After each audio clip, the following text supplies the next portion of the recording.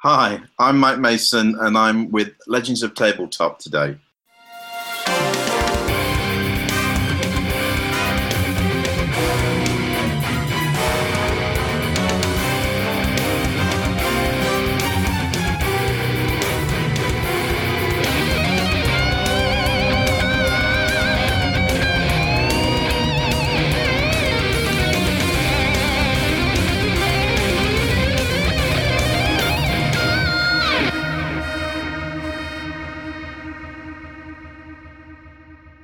Yes, thank you for joining us today, Mike. I hear that there's been a lot of exciting things going on over at Chaosium, and I am very, very pleased to see the great results for the ENnie Awards that you've received. You got, I think it was silver for Best Company? Yes, for fan kind of favorite company, we had a silver, so that was fantastic. That was unexpected and very lovely to get. Yes, yeah. We did quite well at the Ennies this year. We had we got silvers and golds in a number of categories. I'm just trying to think what we got. We got a silver in Best Adventure for Doors to Darkness, which is a scenario anthology for Call of Cthulhu that's based it's geared towards new players and new keepers, with lots of introductory and lots of advice and tips on how to run Call of Cthulhu inbuilt into those scenarios. And they're all very really nice self-contained scenarios that kind of run on a single session or maybe a couple of sessions. And so they're they're a really good first step. And so it was really nice to sort of get that both nominated and then winning a silver at the Ennies this year. So that was great. And the authors involved, Brian Courtmanch, Brian Sammons, Glyn Owen Barris, Christopher Adair Smith. I think that's about all of them. I think, as well as a really kind of engaging and interesting overview of games mastering tips written by Kevin Ross for the book. Really kind of combined to make it a really strong book in its own right, but obviously with Chaosium's kind of, we all our books now tend to be hardback, full color books. So it not only plays and reads well, it looks great as well. Some really gorgeous artwork in that one. So it was really nice to get that recognised in the Best Adventure category. Yes. We also did all the kind of core products for Call of Cthulhu that came out of the original 7th edition Kickstarter kind of did well. The Keeper screen, I think, took best won the best accessory with the Gold Award, and we still keep getting lots of really great reviews for the Keeper screen because not only most of the time you buy a Keeper screen for a game and you kind of just get a Keeper screen, but I really wanted to kind of make it a really useful and worthwhile kind of purchase. So not just a screen, you get 2 full scenarios in there, a further book of Keeper references, some maps, and as well as large poster maps of New England and Lovecraft Country and the world and so on. And so you open it up and it all kind of explodes out with lots and lots of stuff. So for a new keeper and somebody coming new to the game, you get a whole load of material to just really get you going. So that's very good to get that recognised as again.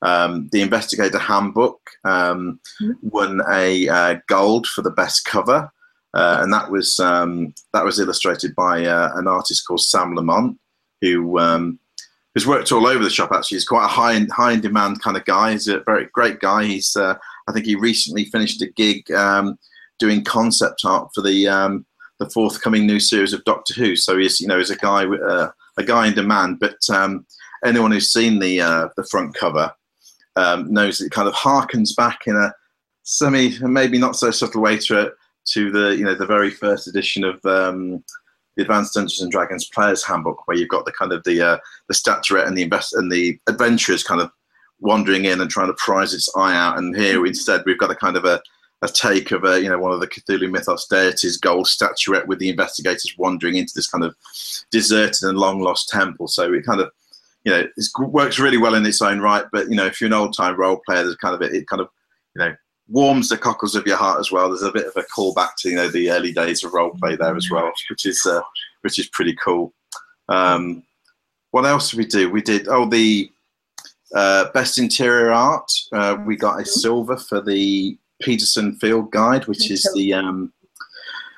the republication and revision of two old books that were released many years ago in the 90s, which was the Field Guides to Cthulhu Monsters and the Field Guides to Dreamlands Monsters, which we combined into one hardback book with a load of new full-color art that was done.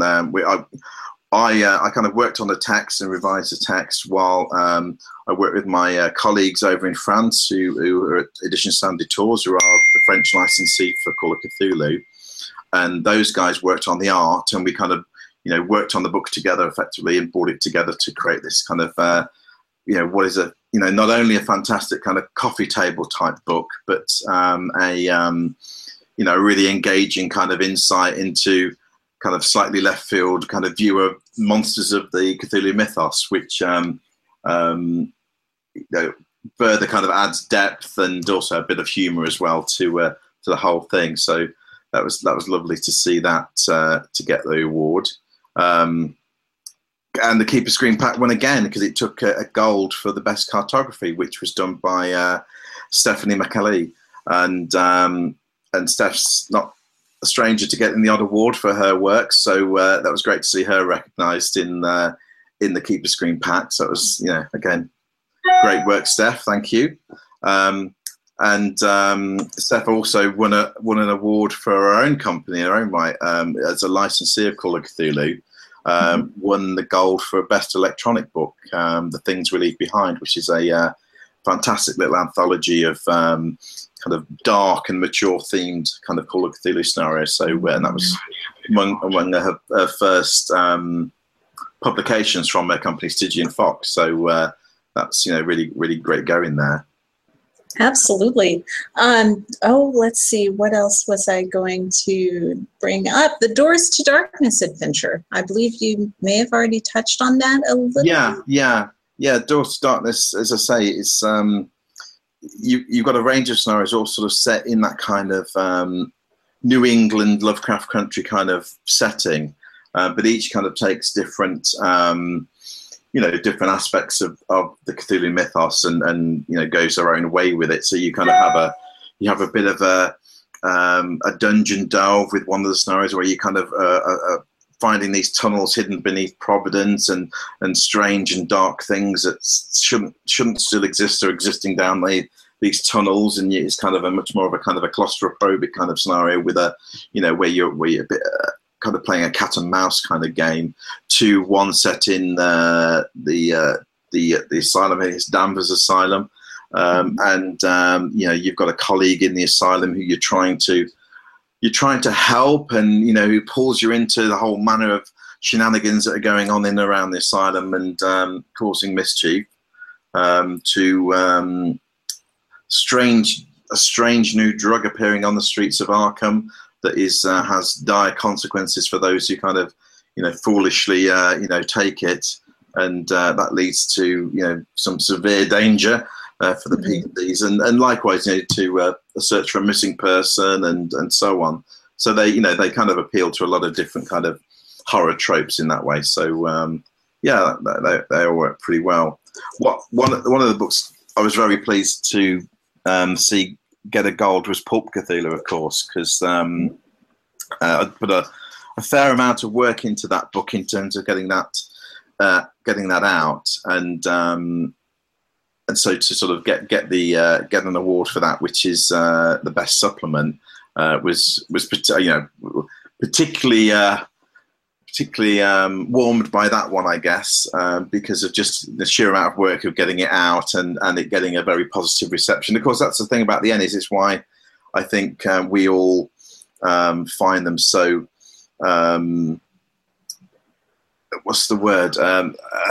You know, we respect them quite a lot, I think, in terms of writing, in terms of, you know, publishing role-playing games, is that they are, you know, whilst they're nominated by a panel of judges, they're actually, the awards are picked by the fans. People, anyone can vote. So I think that's a really important thing, is that when you win an Ennie, it's not just a small group of people who kind of like your book. It's actually a large cross section of the gaming community. So it kind of, whilst no one produces these role playing books to get awards, it's when you do get them, it's a great kind of acknowledgement that you are, as I see it, going in the right direction, and you're doing something right, hopefully, that people are appreciating. So that's why I think we value the nominations from an Ennie, and obviously if we win a silver or a gold, it's particularly important. It's an outstanding product indeed. I noticed in the Doors to Darkness adventure, the adventures, they appeal to different methods of or implementations of ways to incite fear. Yeah, I mean that's the trick with Call of Cthulhu, is that it's technically it's a game of horror and mystery, and you can play it with just mystery and low key the horror. But equally, you can play it straight horror and do a kind of treat it like a horror film, where you are thrown into this horrific situation. There's very little investigation. It's just survive the night or whatever it may be, or escape, or but obviously the beauty of the game is you can bring the two together as well. So it works very well across lots of different kind of subgenres of horror as well, from survival horror to a slow burn kind of mystery investigation. And Doors to Darkness, we tried to through the scenarios kind of capture elements of those different kind of tropes, really. We've got the missing person, which is always a great start for a horror film. Someone's gone missing. Some people have got to go and find this person, and they go to this community where they are fish out of water. It's that classic kind of trope. You go there, you don't know anyone, and everyone else is in on the shared secret, and you're the outsiders. So you've got that kind of thing going on to the the one I mentioned about going down into the caves beneath Providence, where it's actually all about exploration. It's about delving into the darkness, and uncovering things you weren't really meant to find. And so through the adventures in Doors to Darkness, particularly, that we tried to show different aspects of the game, I guess, because particularly because it's a book geared at newer players to the game. You kind of want to sort of show that the game is very versatile, and not every and scenarios at the end of the day are quite subjective. Two people can read the same scenario, and one really gets excited and wants to run it. Another person can read it and go like, no, it's not really hitting my buttons. So to sort of show a kind of the wide kind of remit of Call of Cthulhu allows people to kind of pick and choose the bits that they like, and then they can kind of follow them down the route and look for other scenarios in that kind of vein, and write their own and whatnot. So it's all about presenting what the opportunities are through play, really, which many games have different avenues you can take, but I think Call of Cthulhu particularly has that kind of versatility that is often, sometimes, you don't get the same amount in other kind of tabletop games. That is very true. I mean, as someone that has somewhat followed the game for the last, while. Yeah, I'd say 22 years now. It's been. Yeah. So yeah, indeed, it is very versatile, and it does depend on the keeper to determine the style of gameplay, and it is very customizable. That is one thing that appealed to me about the game, is that when you're running something, you can hone it to suit your needs at the time. Yeah, absolutely. I mean, it's one of those games that you can play as a one-shot kind of night of horror, where you get a bunch of pre-gens, or you just roll up some quick characters to play that adventure, and you're not heavily invested in the characters, but you've got enough to play through it, and it's really just a series of shocks, surprises, revelations, horror, survival, and a lot of fun. You kind of end it, breathing heavily and just going, oh wow, we had a lot of fun. We all died, or we all went mad, or we ran away and we escaped, and either way, you get a kind of great climax.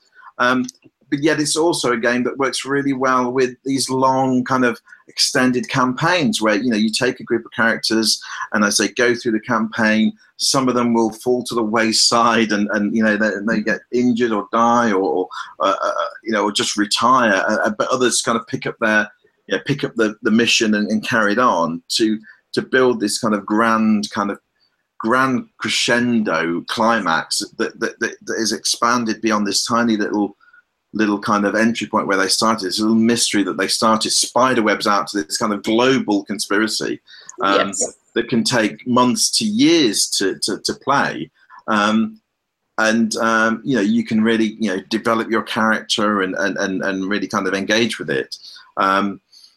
And it's a game that kind of does both these extremes, and it does them really well. And so that I think that versatility in terms of the game, how the game plays, and how the mechanics work, and the scenarios you can play, the range of those, all kind of feed into that versatility in that way. Yeah, absolutely. So, how long have you been with Chaosium? It's about 4 years, pretty much full time. Before that, I did freelance work for the company. I did my first bit of freelance for the company back in, probably getting on for nearly 20 years ago. And then little bits in between. And then after the Call of Cthulhu 7th edition Kickstarter had ended, and they began the process of fulfilling that, I was asked to kind of join the company to kind of head that up and basically finish writing anything that needed writing, and project managing the kind of the actual delivery of artwork and all that kind of stuff, and just getting the books into shape to be able to get them into production at the company and to print. So I've been doing that, as I say, for 4 years now, kind of effectively line editing the Call of Cthulhu line. So pretty much, any book that comes out of Call of Cthulhu is at some point either been written or edited by me, and reviewed and so on. And so everything from 7th edition onwards really is kind of takes my time up, and I'm working on 3 books concurrently at the moment, trying to just keep them coming, as it were, which are a mix of old and new. Because one of the things when I joined is obviously Cthulhu's got a big back catalogue, 35 years worth of products. But what I didn't want to do is I didn't want Chaosium to just become a greatest hits factory that we just spend the next 5 years just reprinting old books, because I think there's still a lot of new and creative stuff out there to get into new products. So I'm trying to walk that tightrope of not only kind of bringing back some real classics and getting them back into print and available to old and new players, but also bringing out new stuff that's going to be fun at the gaming table and stretch people's imagination, and be innovative with how the mythos is used, how the game plays, that kind of stuff. So I'm very keen to kind of get a good balance between the two, and I think we're kind of getting that balance more or less right. It's it's not always easy, but try to. So Chaosium, and before that I did a bit of freelance elsewhere, and I work for Games Workshop full time for, I don't know, coming on for 7 or 8 years. Working in the tabletop division for quite a while, with working around with miniatures and whatnot, and then I ended up working in the Black Library as managing Black Industries, which was the role playing and board games mini company sitting inside Games Workshop. So I was working on the relaunch of Talisman, the board game, and finishing off the writing on Dark Heresy, the Warhammer 40,000 role-playing game, and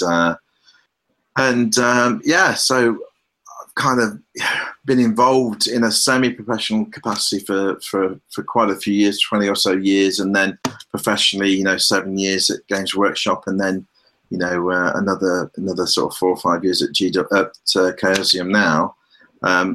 Which is kind of weird, because I mean, I look back and I look back and I've done lots of regular normal jobs, but doing this kind of work is obviously much better and much more fun. So I can't complain. So I feel very lucky about it. Indeed. Now, would you have any advice for those that might seek imaginative and more creative endeavors than, say, project management? Well, which those skills do bleed over into this. Absolutely. But yeah, what advice would you have for someone that kind of wants to dabble in something like this? I think it all comes down to a few of the same kind of things. Whether you're looking to be, whether you're an artist who's looking to illustrate and paint and draw, for the gaming industry, whether you're a writer, whether you're a cartographer or whatever it may be, and all points in between. I think you've really got to want to do it, really got to want to do it. But wanting to do it is not enough. You've actually got to do it. I meet quite a few people who want to be writers, whether that's for games or fiction, and they talk about wanting to be writers for quite some years, but they never actually write anything. So they're never going to be that because they don't have a go. You've got to have a go, and we all, all our first efforts are never quite that good, but you only get better by practice and learning. So number one is, if my advice for a budding writer is, if you want to write. And just keep writing, and at some point share that writing and submit that writing, and at some point, hopefully, the fates allow that you get picked up, or you get something written and you get it published. I started off, and my first bit of writing was that I got published. It wasn't me publishing it; it was for a magazine, a gaming magazine. I sent a scenario in. They kind of liked it, and they put it out there. I mean, I didn't get paid anything. I mean, I got a copy of the magazine for free, I think. And that kind of thing, and the similar thing. I wanted to kind of not only write, but I also because in my day job I worked in for a number of years in kind of writing copy for marketing and promotions and managing events and all that kind of stuff. So it was quite, I'd already done a lot of editing and a lot of writing, professionally outside of gaming. But I wanted to also not only write for game, I also wanted to kind of edit and produce books. So I just thought, well, no one's going to let me do that without any kind of experience or history in gaming. So I'll just create something to do that. So I put together a fanzine for Call of Cthulhu called The Whisperer back in the late 90s, early 2000s.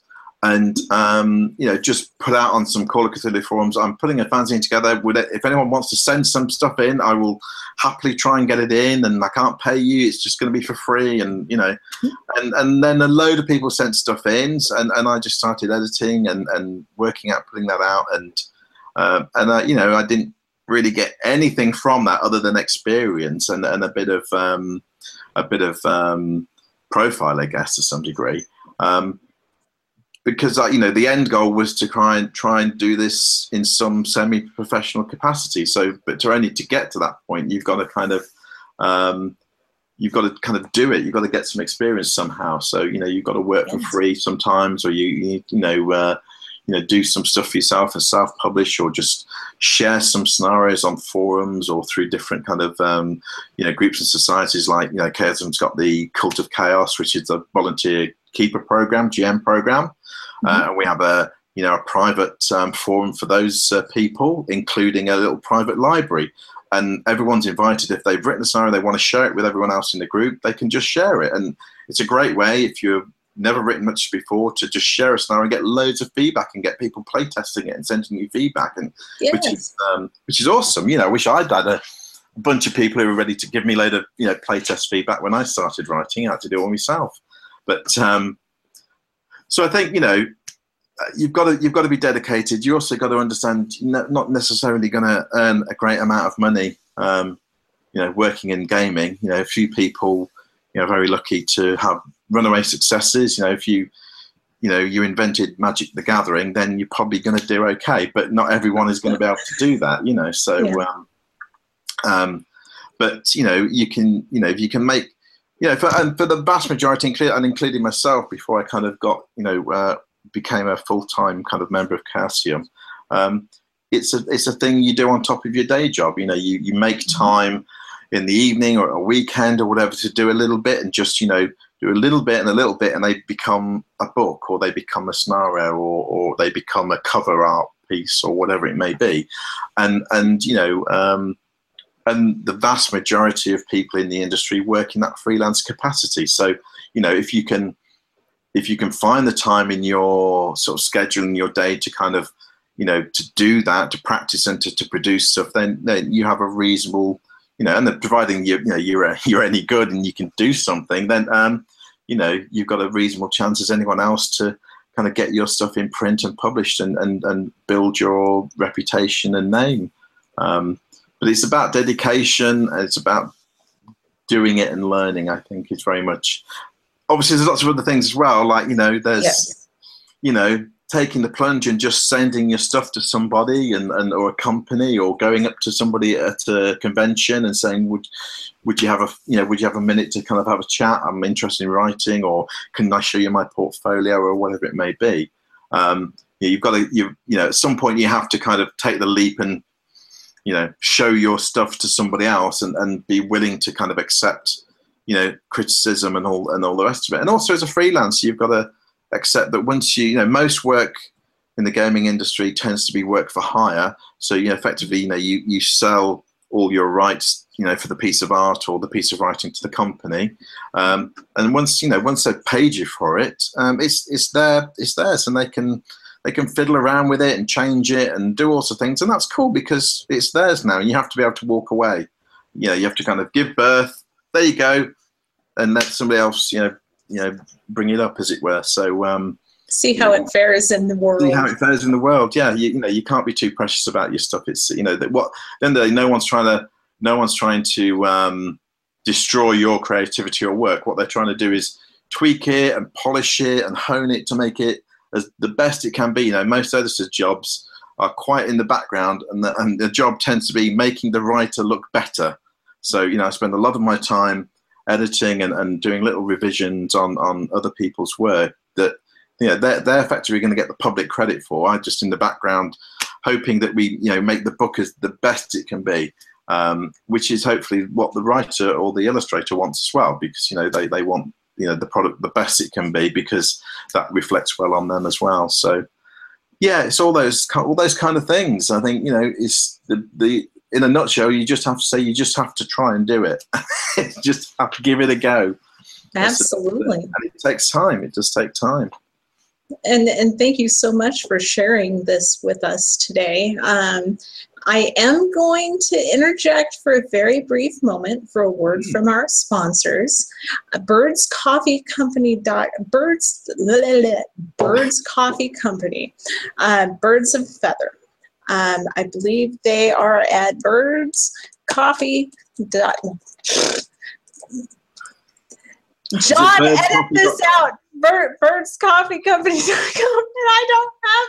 And I am not a morning person. I apologize. It's all my fault. It's all my fault. No, it's quite all right. It's like 3:30 in the UK here, and something like 5 o'clock in the morning where you are, Leah. It's all my fault. No, it's 9:30. It would be mid-morning for most people, but yeah, I'm not a morning person. But yes, birdscoffeecompany.com. Is it damn fine coffee? It is damn fine coffee, and they have just come out with a Legends of Tabletop blend, and they will deliver it to you.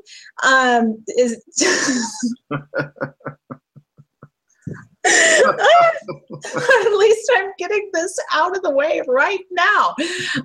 They will deliver to you, and they will also have a wonderful 10% discount. Place your order with the code LEGENDS10, and we will share a 10% discount with you. So yes, do you love coffee?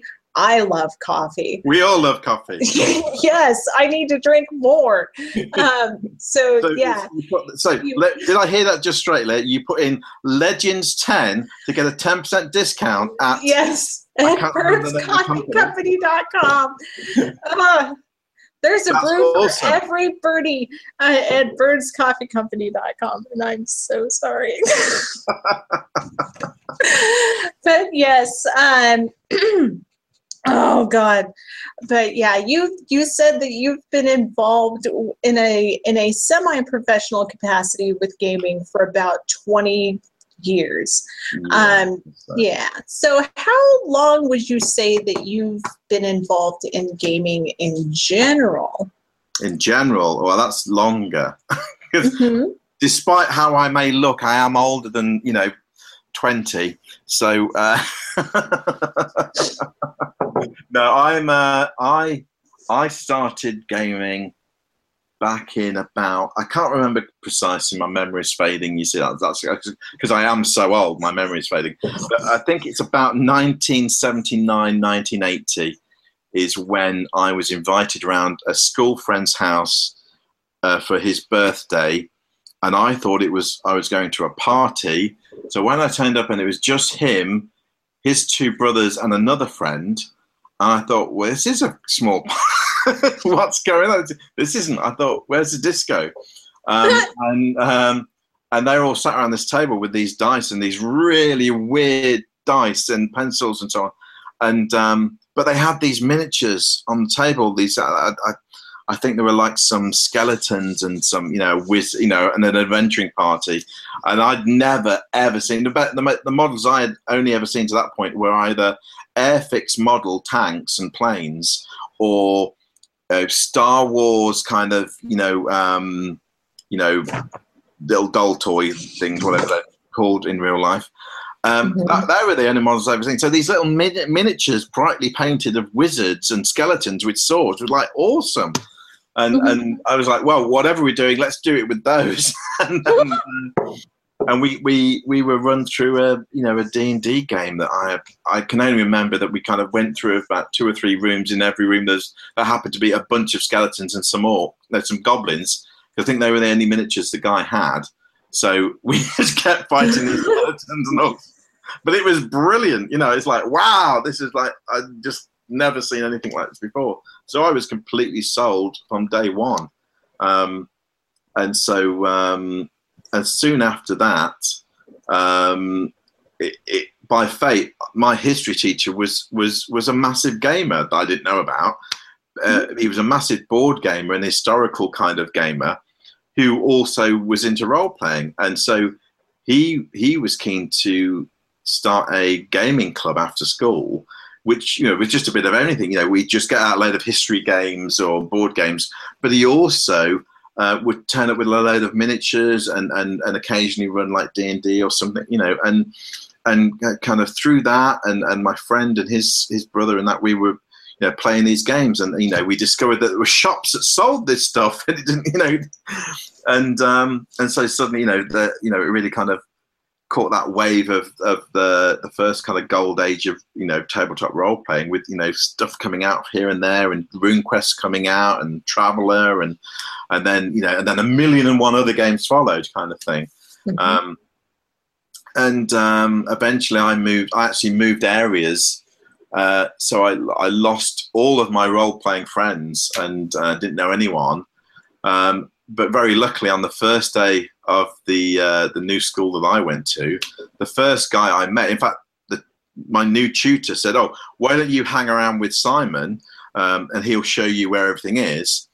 And then within about half an hour of us starting to chat, we realised that he role played as well. So I was really lucky to kind of walk straight into meeting a new friend who also role played, and so me and Simon and then other friends, started role playing, where I'd moved to. So I was quite lucky in that way, because I guess if I'd have moved somewhere where nobody else role played and I didn't really know anyone, I could have easily kind of lost the ability to kind of really do role playing in the hobby at that point, really, which could have sent me down a different path, maybe, I don't know. But so I did that, and then I moved up to an upper school, and there was no role playing going on there. So by that time, I was old enough to kind of just say, "Hey, why don't we start a role playing club?" And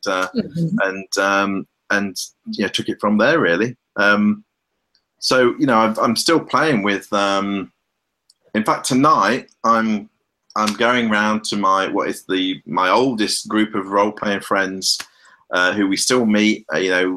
Ideally once every other week. It's sometimes a bit longer, but and we still game. We role play, we play a few board games here and there and that kind of thing. So in fact, I'm seeing them tonight. So that's how it.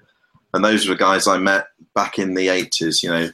Role playing. So it's been quite an important part of my life, I guess. For since childhood, really. That a lot of my friends are gamers. I met through gaming, and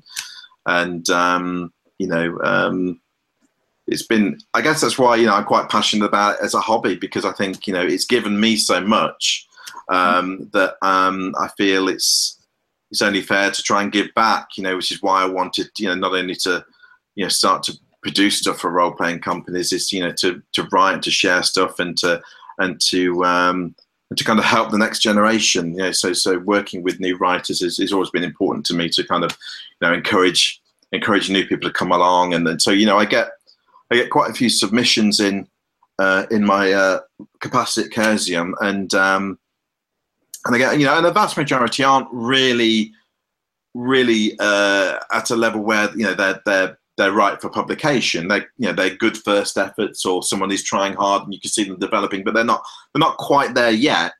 But what I try to do, because obviously it's easy. I could just email back, say no, thank you, and that's pretty much it. But I try to spend a bit of time going through a scenario with a newer writer and just trying to point out some editing and just some points and some advice, because if I can help them to see where they can improve things and where they can make it more in line with what a publisher might want, then hopefully that improves their chances, whether it's with Chaosium or another company or whatever.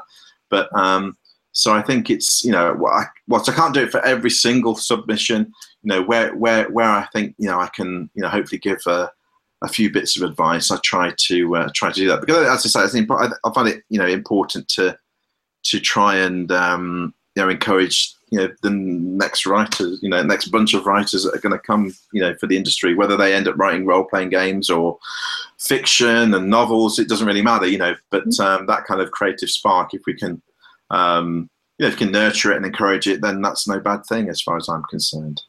Not at all. Now, I know that the Chaosium fiction line has been fantastic. I have enjoyed the fiction line quite a bit. Now, do you have anything to do with the fiction line? I don't know. I mean, to be honest, I'd love to have more to do with the fiction line, but to be honest, my plate is so stacked with just Call of Cthulhu.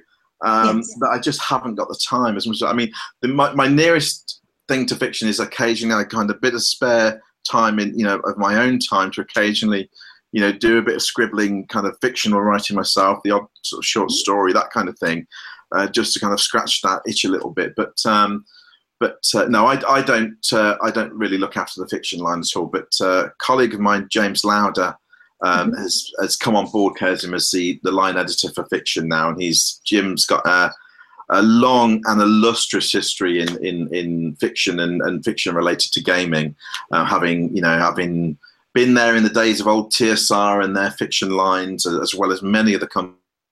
I think that Mike may have dropped. Say again? Oh, I thought you had dropped for a moment there. No. I thought I had lost you.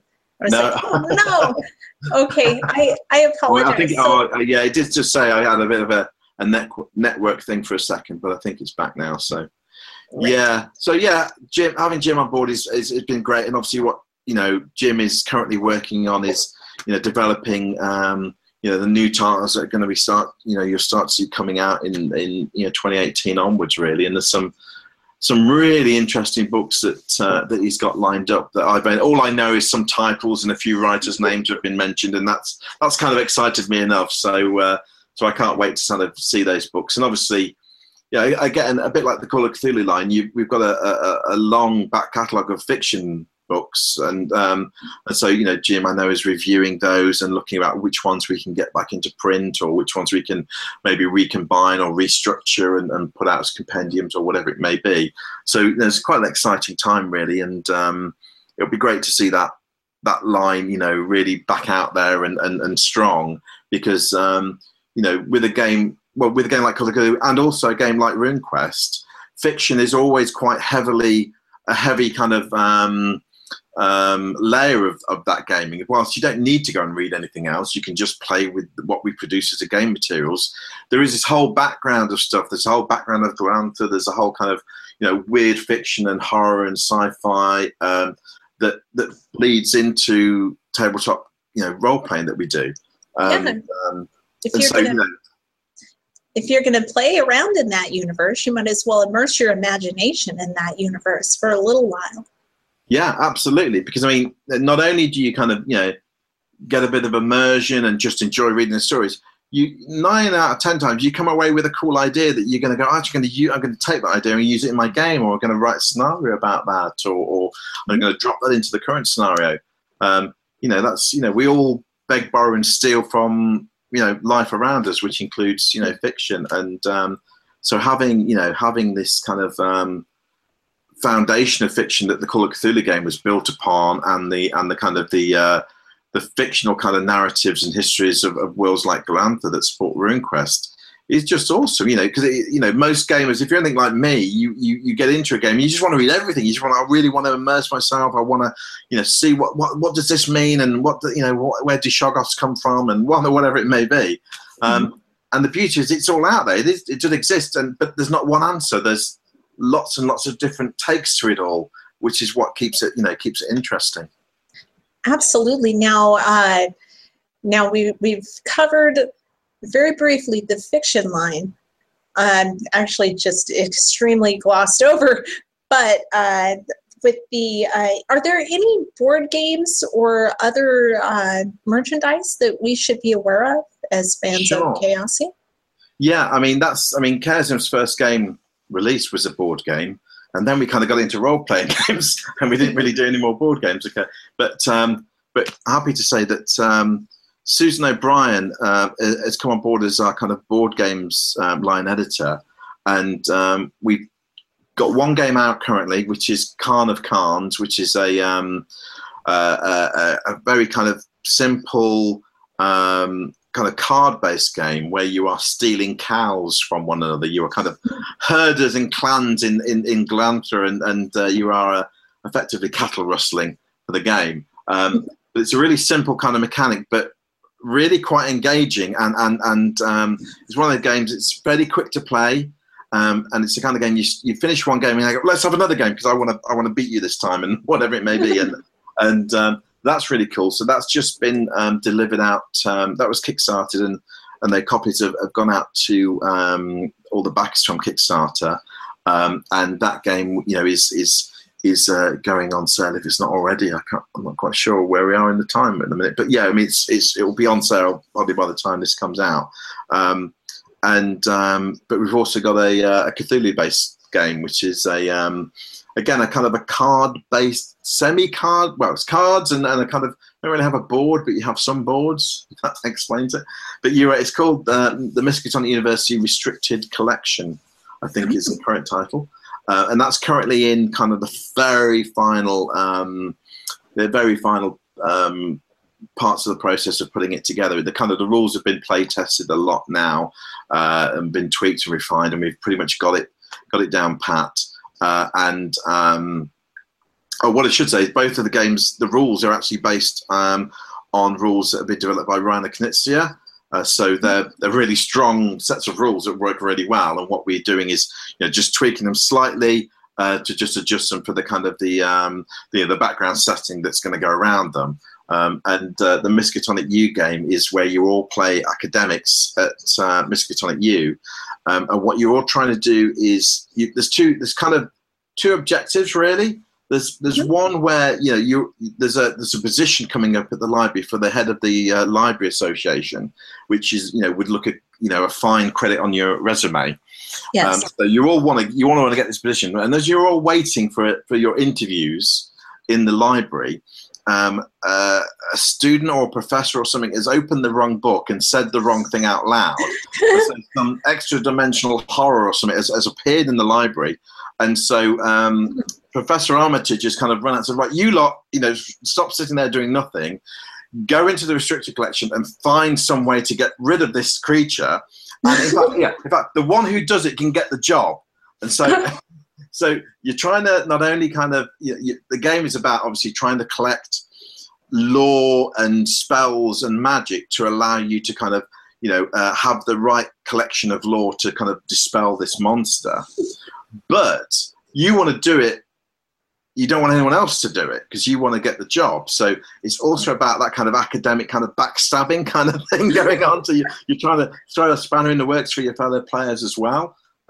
So it works really well. So you've got this, you got your own kind of game that you're trying to collect the right kind of bits of information to succeed, whilst at the same time trying to fight off your companions and also throw them a spanner once in a while as well to stop them winning. So it's not mega competitive, but it can be. It can be depending on who's playing it. But it's a lot of fun to play, and it really captures that kind of sense of delving in the library trying to find forbidden lore, which is the kind of lore you don't really want to find because you don't know what it's going to do to you. So it's like really kind of I've got dare I go again and try and find this thing, because if you find the wrong piece, it will have an adverse effect on you. Drive you mad. Yeah, it drive you can lose sanity points. So we were playing it at the UK Games Expo, doing little demos and play testing, and we had a lot of fun doing that. So that will be I think going to do a Kickstarter not far off now, and then released in 2018. So so board games. Long answer to a short question is that so board games are an important part of the the Chaosium family of games again. So which is great to see. Yeah. What do we have in the works for gaming accessories and expansions, etc., for Call of Cthulhu? Okay. We're tending now as a company to steer clear of the kind of gaming accessory sort of stuff, so like dice and mugs and cups and all that kind of thing, because we have a lot of other people who are licensees whose main job is to produce that kind of stuff, who are far better at doing it than us. So it's makes far more sense for us to kind of license those guys to produce things that we could never produce, far much better quality, to allow us to do what we do best, which is to produce books and games. So in terms of Call of Cthulhu, what I'm working on in terms of supplements and expansions is we just released Down Darker Trails, which is the Old West, Wild West kind of setting for Call of Cthulhu. And the print edition of that will be coming out just before Christmas, all being well. So that's exciting, because that's a brand new setting written by Kevin Ross, and it's full of lost valleys and strange lore and weird stuff going off in the West. It's just really cool. It's a really cool book with lots of real history, lots of mythos history, and combining the two. So it's a great read. Let alone some couple of really cracking adventures in there as well. So that's kind of just out the door, more or less. But in terms of what I'm working on, I'm putting the finishing touches to our republication and new edition of Masks of Nyarlathotep, which is the classic Call of Cthulhu campaign. So myself and Lynn Hardy, Paul Fricker, who was my co-writer on 7th edition, and Scott Dorwood have been working for 6 or 8 months or so on, reworking the text, polishing the text, and filling in a few little minor gaps here and there, adding a few little twists, adding a few more layers of depth and history and gameplay to the campaign, adding a new kind of prologue chapter set in Peru where that kicks off the campaign, whilst at the same time keeping the campaign the same. So we're not looking to rewrite it and change it all, because it's a great campaign. What we're looking to do is to just make it as best we can, and to update it to the new edition of Call of Cthulhu, and make it as easy as possible for the keeper to run, because it's a very convoluted and big campaign that spreads across the world with clues going here and everywhere. So keeping track on all that, in the original edition, has always been, a fairly tough job. You needed to be a fairly experienced keeper to keep on track.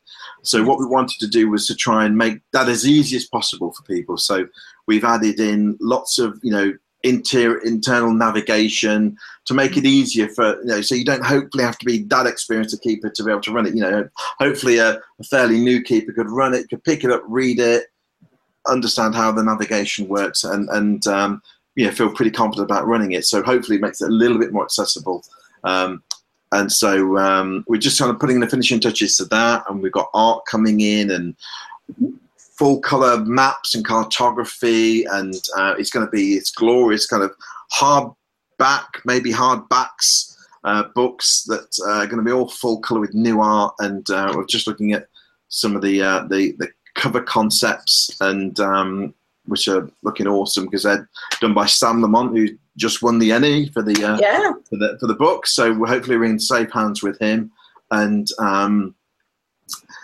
so I'm really excited to see that come out, because it's been out of print for a little while now, and everyone wants it back in print. And I think whether you played it back in the day and you think your campaign, I think coming back and replaying the new edition will be a blast. And if you've never played Nyarlathotep, then you're going to have a great time, because you've got this thing that's going to just immerse you for some time in what is clearly one of the best kind of role campaigns ever written. So really pleased to sort of be able to get that back out there. And again, hopefully that will be coming to life in not too late in 2018. So excellent. Now I'm going to go ahead and start to bring things to a close here, Mike. Okay. I'm going to start with something called the Final Five, but I have tweaked it a little bit over the past year and a half, and I've added some things, so it's more like the Final Seven. Okay. Yeah. Now, judging the content of what we have spoken about for the past 53 minutes or so, I think I know the answer to this question. Video game or tabletop? Which do you prefer and why? Probably tabletop, yeah.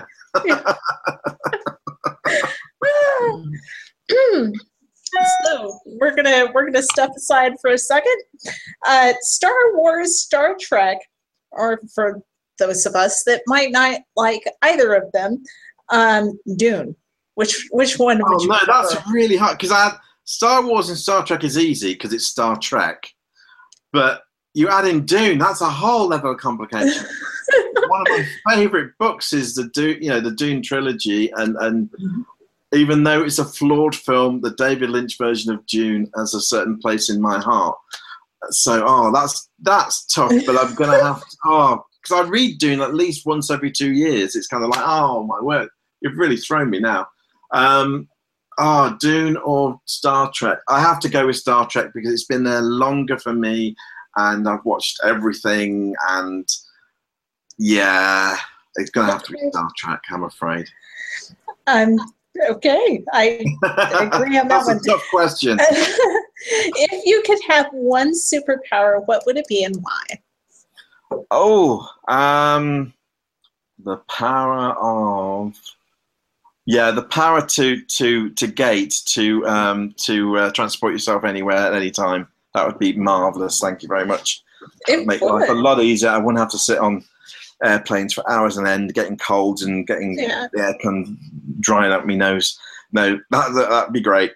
I could go to any convention. I want to go. I fancy going to Gen Con. I should just go. There you go. Yes. Save a lot of money too. Yeah. Oh, that is so true. And that's the first time I've heard that answer. That's a great answer.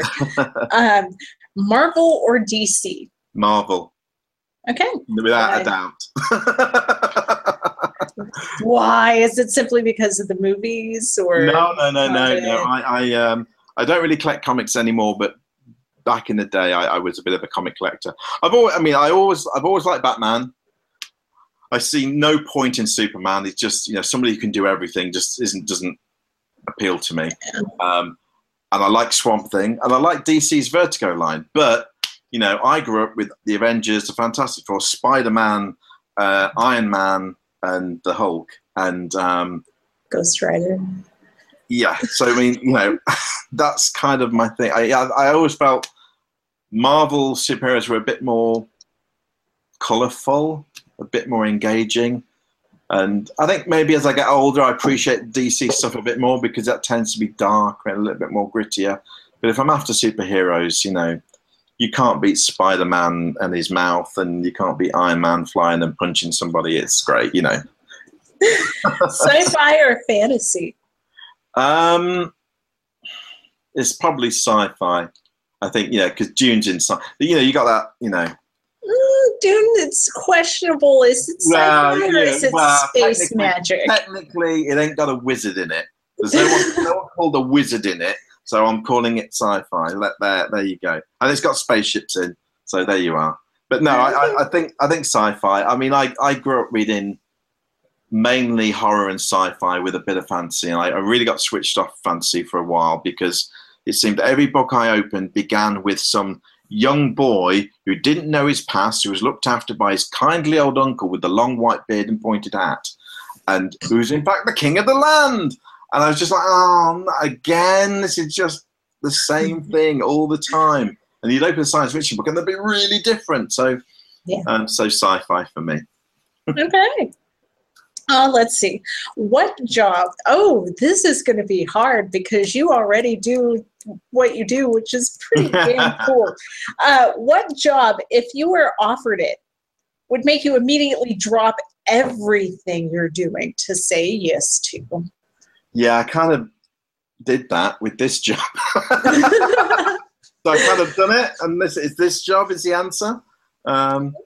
Yeah, I can't really be more honest than that, really, on that one. Okay. It is my dream job, so yeah. What album? We're going to switch over to music real quick. What album can you listen to all the way through without skipping a single track? Surfer Rosa by the Pixies. Mm-hmm. And pretty much anything by the Cramps. So okay. Yeah. Excellent. Let's go meta. What question do you wish I would have asked you? Oh, wow. I don't know. You've stumped me. You haven't asked me what board game I played last. What board game did you play last? The last board game I played, I'm looking up at them now, I'm trying to remember, was Galaxy Trucker, which is an awesome game. Okay. Have you ever played it? No, I haven't. Oh, it's awesome. It's a crazy, fun game where it's like two games in one. For the first bit of the game, you have lots of little tiles, lots of squares, and they've all got starship components on. And you have to, within a time period, before everyone else, build your spaceship, and you've got to build it. You've got to put lasers and engines in and crew cargoes and all that kind of thing, and hope it all sticks together. And once you've all built your spaceship, you have to then fly it around the galaxy, fending off space pirates and meteor storms and exploring planets to get trade, all while competing with your fellow guys who are all running these cargo spaceships as well, and race them back home to see who's got the most and who's won. But the thing, you do it over 3 rounds, and every time you do it with your spaceship, you design a new spaceship which gets bigger and bigger. It's absolutely crazy and off the wall and mad, and it's a load of fun. So yeah, I recommend that. That's great. Can you tilt the camera just enough to give us a shelfie? Oh, okay. So let's see what I can do. I'm trying to see what I can set out. Let's see. Ooh, shelfie is there. Not that shelf. Not that shelfie. That's a shelfie. That's got my pots on. Look, there's beautiful a strange octopus thing on the wall. You want to yes, books? Of the game. The screen isn't big enough for this, so my books look at that. Okay. And then all the way across there. Ooh. And then down below as well. So yes, that's I saw even a gamer shelfie. Because I saw you kept looking over there. I've got all my talking about the game. War game sat there, which is my. I can look and go. Oh yeah, I've not played that one yet. That's what I need to play. But no, I've got all my books to hand where I work. So because for referencing stuff, it's just a lot quicker than looking up a PDF. Is just go and get the book and actually look at the book. So yeah. Okay. Well, thank you so very much for providing me with your time to spend with you for me, this morning, for you, this afternoon. But yeah, thanks for letting me take up some of your time today and sharing that with us. I really, really appreciate it. And I'm sure any viewers will too. It's been a pleasure, Leah. It's been great. And no, thank you, and thank Legends of Tabletop, who continue to do sterling work in the promotion of the role-playing hobby. Yes, thank you so much. This podcast is a proud member of the Legends of Tabletop Broadcast Network. For more gaming-related content, please visit www.legendsoftabletop.com.